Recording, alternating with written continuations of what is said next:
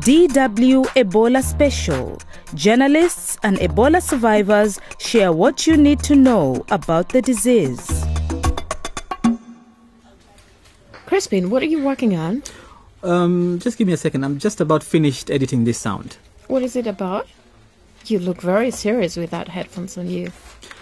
Actually, it's about burying persons who have died of Ebola. You know that they cannot be buried in the usual traditions. Okay, I understand that serious look on your face. Do you want to hear the sound that I've just heard? Oh, sure. It's from an Ebola survivor in Uganda called Ochola Abraham. Just listen. You know, when people died in Gulu here, maybe not with Ebola. Sometimes they even save your hair, they wash your body before you are buried. When the problem of Ebola comes, we are stopped from doing that one completely. But can you imagine a burial like this? Losing a close member of your family and not being able to give them a proper send-off. And instead, you leave them to some strangers in protective wear to take them to their grave.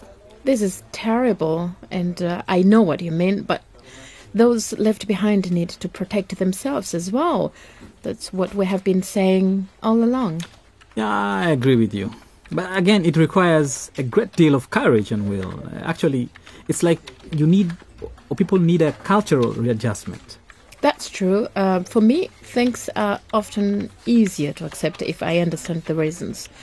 And so, in this case, the reasons for the precautions. You know what, Assumpta? I learned during my research for this piece that the Ebola virus is most infectious right after killing its victim. And that's because the concentration of this virus in the blood increases during the course of the disease. And when the patient dies, the immune system obviously completely collapses and the virus takes the chance to live on for a while. And so it lives on and spreads farther if someone touches the dead. For example, during a traditional burial, when family members wash the body, kiss it. Exactly. It must be very hard not to say goodbye like you're used to.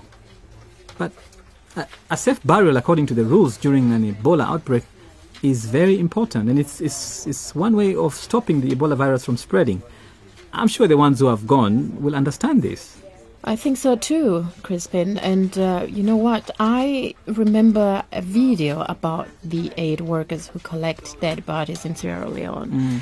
It was graphic. And, these people, the aid workers, they are also people who have families and emotions, and they know what they're doing, not just in technical terms.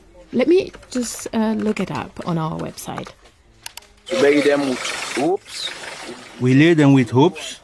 We don't just throw them into the grave like that.